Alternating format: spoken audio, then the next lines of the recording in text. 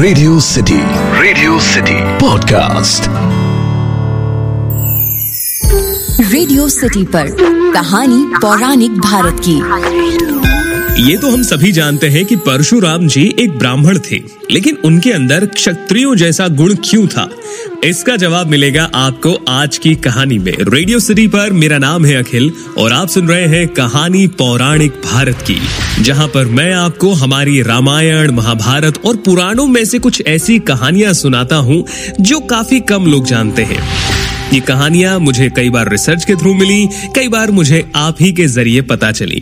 जैसे कि आज की कहानी में मैं आपको बताऊंगा कि परशुराम जी ब्राह्मण पुत्र होने के बाद भी उनके अंदर क्षत्रिय गुण कैसे थे। तो महर्षि भृगु के पुत्र ऋचिक का विवाह राजा गाधी की पुत्री सत्यवती से हुआ था। विवाह के बाद सत्यवती ने अपने ससुर महर्षि भृगु से अपनी माता के लिए पुत्र की याचना की। तब महर्षि भृगु ने सत्यवती को 2 फल दिए और कहा कि ऋतु स्नान के बाद तुम गूलर के वृक्ष का और तुम्हारी माता पीपल के वृक्ष का आलिंगन करने के बाद ये फल खा ले। किंतु सत्यवती व उनकी माँ ने भूलवश इस काम में गलती कर दी। जब ये बात महर्षि भृगु को पता लगी तो उन्होंने सत्यवती से कहा कि तुमने गलत वृक्ष का आलिंगन किया है, इसीलिए तुम्हारा पुत्र ब्राह्मण होने पर भी क्षत्रिय गुणों वाला रहेगा और तेरी माता का पुत्र क्षत्रिय होने पर भी ब्राह्मणों की तरह आचरण करेगा। तब सत्यवती ने महर्षि भृगु से प्रार्थना की कि मेरा पुत्र क्षत्रिय गुणों वाला ना हो, भले ही मेरा पौत्र यानी कि पुत्र का पुत्र ऐसा हो। महर्षि भृगु ने कहा कि ठीक है, ऐसा ही होगा। कुछ समय के बाद जमदग्नि मुनि ने सत्यवती के गर्भ से जन्म लिया। उनका आचरण ऋषियों के समान ही था। इनका विवाह रेणुका से हुआ। मुनि जमदग्नि के 4 पुत्र हुए और उनमें से परशुराम चौथे थे।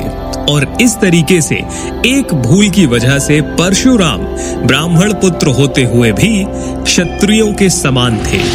वैसे परशुराम जी के बारे में यह भी कहा जाता है कि वो 8 चिरंजीवियों में से है, यानी कि वो अभी भी जिंदा है और कलयुग के समाप्ति के समय वो फिर से आएंगे। वैसे ये 8 चिरंजीवी जो है उनके नाम है अश्वत्थामा, राजा बलि, व्यास, हनुमान जी, विभीषण जी, कृपाचार्य और परशुराम। और 8वें है ऋषि मार्कंडेय।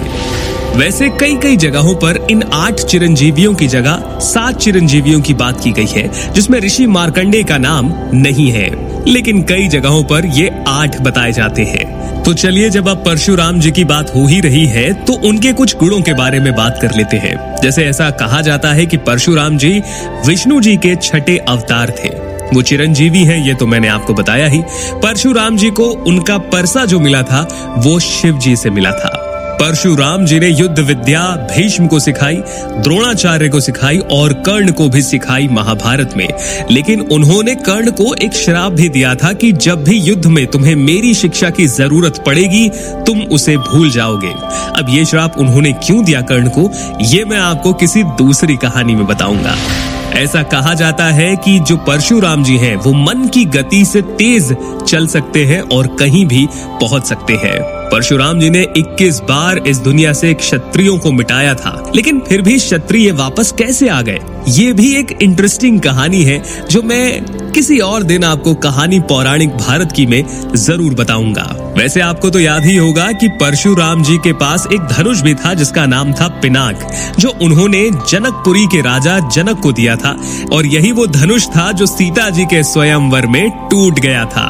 तो ये थी परशुराम जी की कहानी कि आखिर ब्राह्मण पुत्र होने के बावजूद उनके अंदर क्षत्रिय गुण कैसे थे।